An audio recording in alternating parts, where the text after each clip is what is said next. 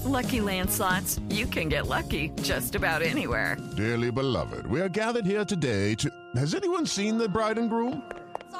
Sorry, we're here. We were getting lucky in the limo and we lost track of time. No, Lucky Land Casino, with cash prizes that add up quicker than a guest registry. In that case, I pronounce you lucky. Play for free at LuckyLandSlots.com. Daily bonuses are waiting. No purchase necessary. Void where prohibited by law. 18+. Terms and conditions apply. See website for details. Hi, this is Scott. If you're a fan of the ancient world, please help us get the word out.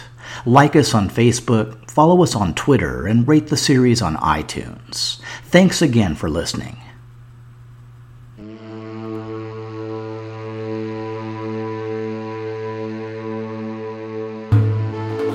The Ancient World Bloodline. Episode B17, The Valley.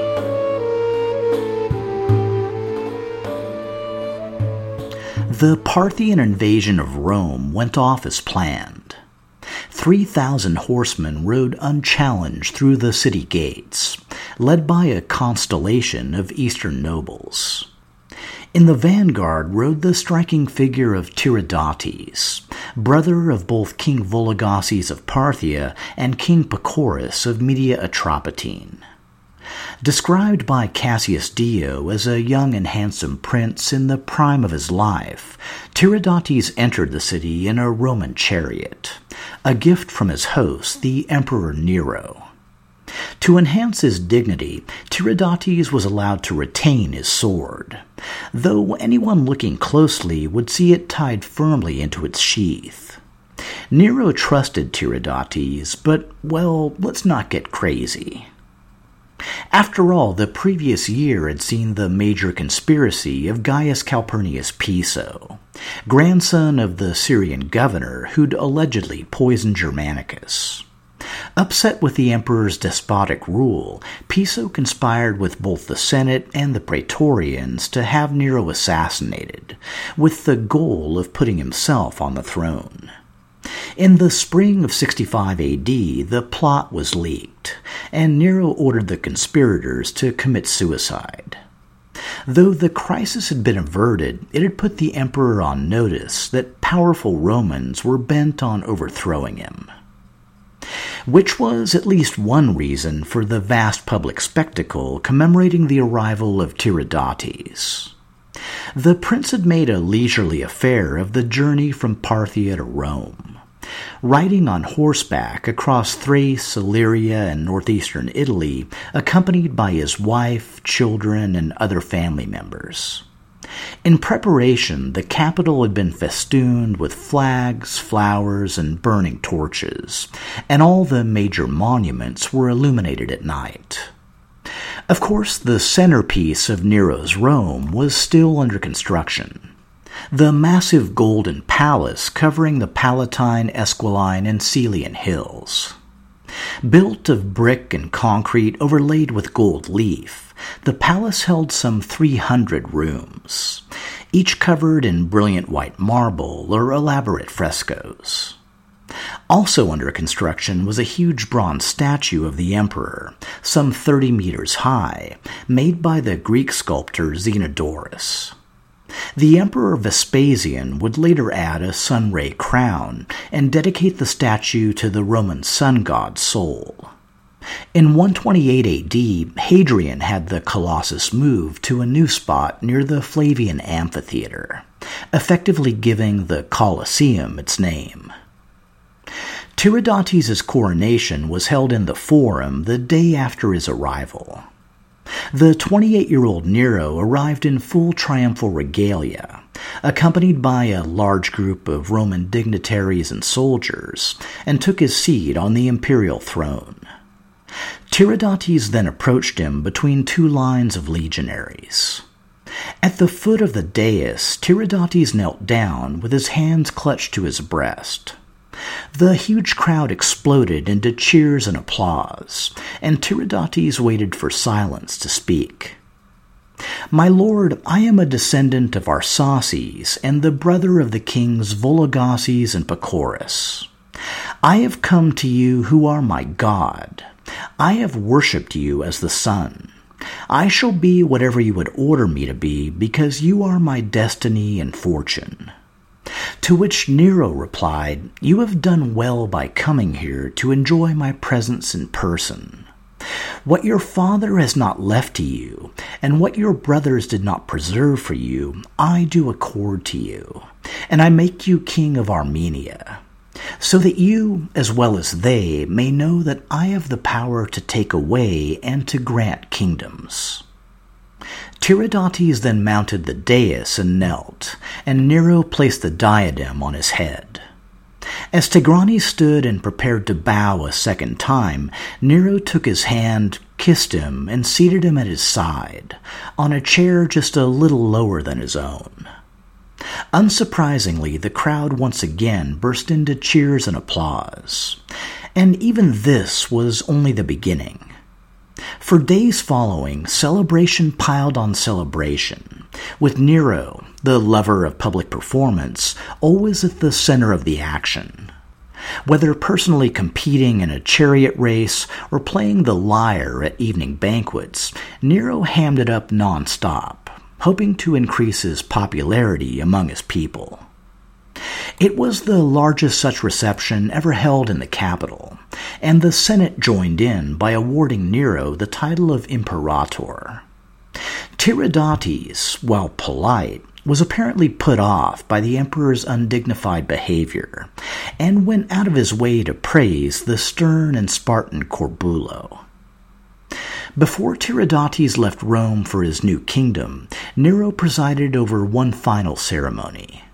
For the first time since the Augustan era, the doors of the Temple of Janus were closed, signifying the return of universal peace, or at least the Roman variant. Riding out of the city, Tiridates took with him a veritable army of skilled artisans to complete the reconstruction of the Armenian capital of Artaxata. As a final honor to his host, Tiridates told the emperor that the rebuilt capital would be called Neronia. The optics of the whole event, especially Tiridates kneeling before Nero's throne, were pretty ideal, and had done quite a bit to improve the emperor's standing. In fact, though no one could have known it at the time, the peace with Parthia would endure for decades. But to the politically savvy, it was hard to ignore the fact that the lion's share of the Near East, Parthia, Armenia, and Media Atropatene, were now jointly controlled by a single family of 3 brothers, all bent on turning away from Western traditions and toward a glorious Persian past. While the peace would soon pay dividends in Roman military affairs, it was equally appreciated in Parthia. Having firmed up his western flank, the Parthian king of kings Vologases could return his attention to troubling developments in the east. As far back as the reign of Phraates IV, the Parthian king who'd crushed Mark Antony's invasion, the empire faced erosion along its southeastern frontier. First was the rebellion of Indo-Parthian vassals, who carved out a minor kingdom in parts of Afghanistan, Pakistan, and northwestern India. At the same time, to the north, an even greater power had taken shape. A coalition of 5 Indo-European tribes had conquered the former territories of the Greco-Bactrian kingdom, centered on the Oxus River. The tribes were collectively known as the Yuezhi, meaning Moon Clan. Over the past 2 decades, the tribes had expanded south to conquer the breakaway Indo-Parthian kingdom, thereby making themselves into a major Central Asian power. The budding empire took its name from the main Yuezhi tribe, the Guishuang, and was known to the west as the Kushan Empire. The new empire was an amalgam of Eastern and Western traditions. The first Kushan emperor, Kujula Cadphises, minted coins with both Hellenistic and Buddhist themes. One showed Heracles on one side, while proclaiming Kujula a follower of the Dharma on the other. For their script, the Kushans adopted a local variant of Greek, with a new letter to represent the SH sound in Kushan. In religion, the Kushans were mainly Zoroastrian, but also included Greek, Buddhist, and Hindu elements. Their coins feature no fewer than 30 different gods, a melding of the pantheons of Iran, Greece, and India. Apart from their role as a cultural blender, the Kushans derived great wealth from the Silk Road, where Chinese silk was traded for a variety of Western goods. As a byproduct, they'd also facilitate the introduction of Buddhism from India to China. The growing power of the Kushan Empire was closely monitored by Vologases. While the Parthian Empire had never been stronger, Vologases also knew that two of his ancestors, the Parthian kings Phraates II and Artabanus II, had both died fighting the Yue Shi nearly 200 years before. But this being 66 AD, let's stop ignoring the elephant in the room. Everyone in the region was painfully aware that the situation in Judea was spiraling out of control. In Emesa, Sohaemus and Drusilla kept tabs on affairs through a royal relative named Noaris. Their kinsman was highly placed in the court of King Herod Agrippa II, and his reports gave them little reason for optimism. Like his predecessor, Felix had finally lost his job over widespread regional unrest, in his case between Syrians and Jews. His replacement, Porcius Festus, arrived in 59 AD and was greeted by a fresh wave of Sicarii attacks.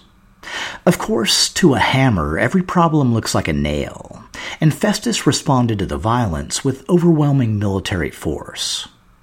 Unfortunately, this tactic only worked when the zealots gathered in groups, usually under the spell of some false prophet, so the practical effect was minimal. And then, in 61 AD, Festus died.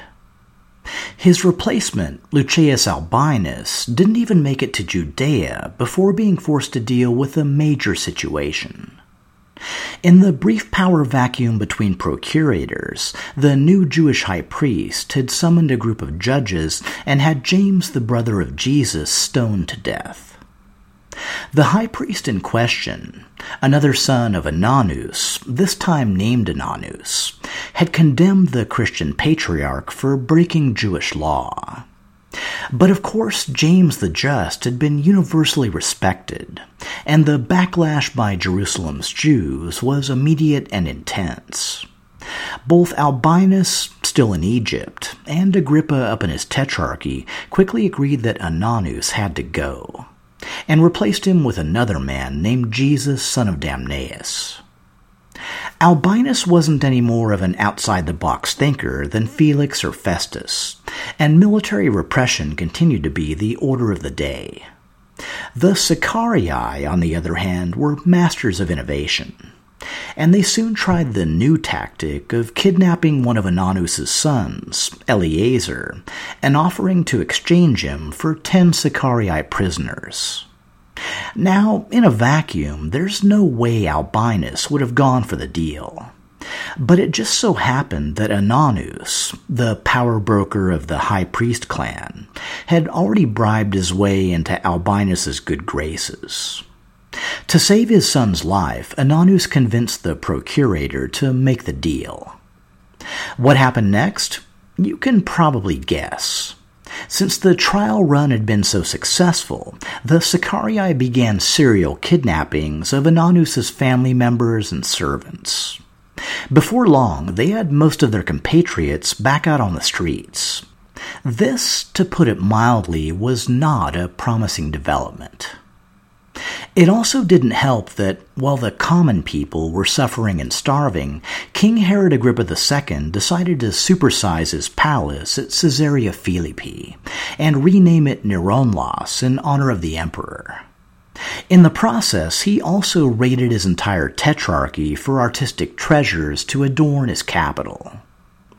Even as new monuments were being erected, civic order was breaking down. In Jerusalem, there were street fights between gangs supporting rival high priests and nobles with royal ties committing crimes with near impunity. And then, well, things got worse. Learning he was about to be replaced as procurator, Albinus decided to empty out the prisons, killing those he believed worthy of death, but freeing everyone else. Unsurprisingly, this did not make for a safer and more harmonious Judea. And I'm sure it was around this time that someone somewhere said, well, at least it can't get much worse. And then, right on cue, Gessius Florus arrived. To quote the historian Josephus, this Florus was so wicked and so violent in the use of his authority that the Jews took Albinus to have been their benefactor. And again, it was this Florus who necessitated us to take up arms against the Romans, since we thought it better to be destroyed all at once rather than little by little. Florus was apparently a real piece of work. Under his rule, Judea basically descended into a state of criminal anarchy, with many Jews fleeing the region in search of safer lives abroad.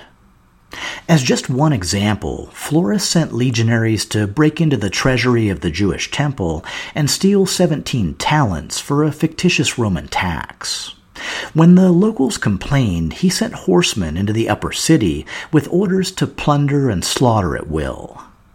At the same time, in Caesarea, another ethnic conflict erupted, this time between Jews and Greeks, with Florus clearly taking the Greek side. As the theft and murder escalated, dueling letters raced to Antioch, competing for the eyes of the Syrian governor Cestius Gallus.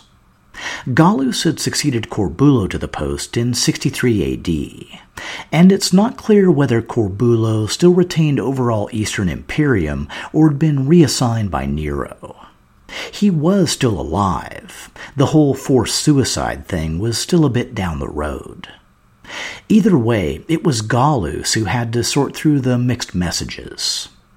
The letters from Florus blamed the Jews for ongoing violence, while those from Jewish leaders laid the blame squarely on Florus. In the end, Gallus dispatched a military tribune to Jerusalem, with orders to ferret out the truth. When the tribune arrived, he was welcomed by Jewish leaders, who stressed that their quarrel was with Florus, not with Rome. To prove their point, they invited him to walk the city without bodyguards, and see for himself both the people's suffering and their peaceful nature. The tactic worked, and after completing his tour, the tribune commended the Jews for their ongoing fidelity. Encouraged by the interaction, the Jews petitioned Agrippa to send emissaries to Rome and beg for the recall of Florus. As both a king and intimate of the imperial court, Agrippa knew that such a move could easily rebound. But he also knew he couldn't just ignore the people's suffering. So instead, he gathered the citizens of Jerusalem together and gave them the speech of a lifetime. The full text may have been accurately recorded or been paraphrased and elaborated on by Josephus. Either way, it's an amazing speech, and lays out with irrefutable logic all the reasons why it was sheer suicide to pick a fight with the Roman Empire. Just to give you the flavor, here are a few choice bits. You are the only people who think it a disgrace to be servants to those to whom all the world is submitted. What sort of army do you rely on? What are the arms you depend on? Where is your fleet to sweep the Roman seas? And where are those treasures which may be sufficient for your undertakings? Are you richer than the Gauls, stronger than the Germans, more numerous than all men upon the habitable earth? What confidence elevates you to oppose the Romans? Perhaps it will be said it is hard to endure slavery. Yes, but how much harder it is to the Greeks, who were esteemed the noblest of all people under the sun. It goes on like this for pages and pages. It's totally comprehensive and completely accurate. And, in the end, it did not one bit of good. Many Jews were on board with Agrippa's logic, until he got to the part about enduring Florus until Nero eventually sent a replacement. And then, well, they started throwing rocks at him. Utterly dejected, Agrippa was forced to leave the city and return to his northern tetrarchy. In his mind, he'd done what he could. The rest was in God's hands. Word soon came that a group of zealots, led by Menachem of the Sicarii, had assaulted the fortress at Masada and killed the Roman garrison. At the same time in Jerusalem, Eleazar, the ransomed son of Ananus, temple captain and zealot sympathizer, convinced the Jewish priesthood to stop making sacrifices on Rome's behalf. Alarmed at these developments, the leading citizens of Jerusalem requested soldiers from both Florus and Agrippa to suppress the growing revolt. Florus was delighted at the prospect of open warfare and ignored the request, but Agrippa sent 3,000 horsemen to Jerusalem under his general Philip and master of horse Darius. Bolstered by Agrippa's forces, Jewish leaders seized the upper city, while the lower city and temple fell under zealot control. For a week, the two sides skirmished without any real engagements. But on the 8th day, a large force of Sicarii and zealots, led by Eleazar, overpowered Agrippa's soldiers and took the upper city. In victory, they set fire to the noble houses and, more critically, to the debt records of the poor. A few of Agrippa's soldiers managed to barricade themselves in the upper palace, but the main holdout was the Roman garrison stationed in the Antonia fortress, adjacent to the temple. When it was taken 2 days later, all the legionaries inside were slaughtered. The Sicarii leader Menachem then entered the city and proclaimed himself both king of the Jews and leader of the rebellion. While zealot forces maintained a siege of the upper palace, Menachem briefly returned to Masada, breaking open the armory and distributing weapons to both the Sicarii and other zealot bands. By the time he returned, Agrippa's soldiers had surrendered and were allowed to leave the city unharmed. The Jewish high priest didn't get off so lucky. He was found hiding in an aqueduct and killed. With Jerusalem now firmly under zealot control, Menachem took the opportunity to enter the Jewish temple, the former stronghold of the corrupt priesthood, now liberated by zealot action. The symbolism was somewhat tarnished by the nature of his appearance, dressed in royal garments and encircled by armed bodyguards. To Menachem, it must have seemed like the kingdom of God, heralded in the scriptures and yearned for since the time of his great-grandfather, Hezekiah the bandit chief, was very, very close. Which is just about the time that Eleazar, enraged by the blatant power grab, attacked Menachem with a large zealot mob. In the ensuing melee, many of Menachem's followers were killed, while the remainder fled to the Sicarii stronghold of Masada. Menachem himself was caught, tortured, and executed. Yes, my friends, the revolution was already eating its own. After the zealot capture of Jerusalem, the violence increased exponentially. Florus commenced a general slaughter of the Jewish population of Caesarea. In retaliation, Jewish bands attacked Syrian villages, killing the inhabitants and burning them to the ground. Large cities split into Jewish and Syrian factions and began making war on one another. Violent deaths quickly escalated into the tens of thousands. Josephus reports that it was then common to see cities filled with dead bodies still lying unburied, and those of old men mixed with infants. The Judean landscape was becoming a vision of hell, and the war against Rome hadn't even begun.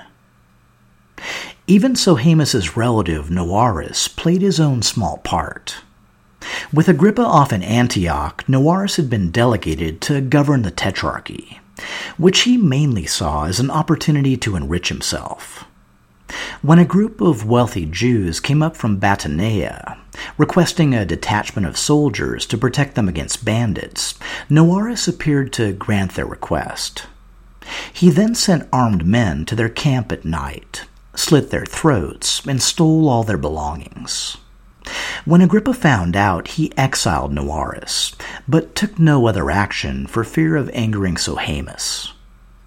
To the south, in Judea, Zealot attacks continued. The Roman citadel at Cyprus, near Jericho, was wiped out by Jewish rebels, and its fortifications demolished. Similarly, the fortress of Machaerus, where John the Baptist had spent his final years, was captured by the Zealots after its Roman garrison surrendered. The growing firestorm in Judea sparked conflict in other regions. Alexandria in Egypt was home to the world's largest Jewish community, and birthplace of the Greek Old Testament known as the Septuagint. When violent clashes erupted between Greek and Jewish factions, the Egyptian prefect, Tiberius Julius Alexander, called in 3 African legions. The soldiers flooded into Alexandria's Jewish quarter, killing everyone they found, plundering their belongings, and setting fire to their homes. At the end of the assault, some 50,000 Jews lay dead. The massacre in Egypt finally prodded the Syrian governor, Cestius Gallus, into action. Following Alexander's example, he'd use overwhelming military force to crush the Judean revolt. From the Syrian legions, he gathered 10,000 infantry and 2,000 cavalry. Then the word went out to the local client kings. In Emesa, detailed intelligence on the Judean situation had been lost with the expulsion of Noaris. But it was pretty clear where things were headed when Sohaemus and Drusilla got the call. Soon 1,300 horsemen and 2,700 archers, known as the Hemesani, were marching out in support of Rome. To the north, King Antiochus of Commagene sent 2,000 cavalry, 3,000 infantry, and an equal number of archers. The last major contingent came from King Herod Agrippa II. 3,000 infantry and 1,000 horsemen dispatched from his northern tetrarchy. Unlike the other client kings, Agrippa led his own forces. Whether to show loyalty to Rome or mitigate violence against the Jews is unknown. Gallus rallied his forces, now 30,000 strong, at the coastal city of Ptolemais in southern Syria, now Acre in modern Israel. When they crossed the border into Galilee, the real war between Rome and Judea had begun.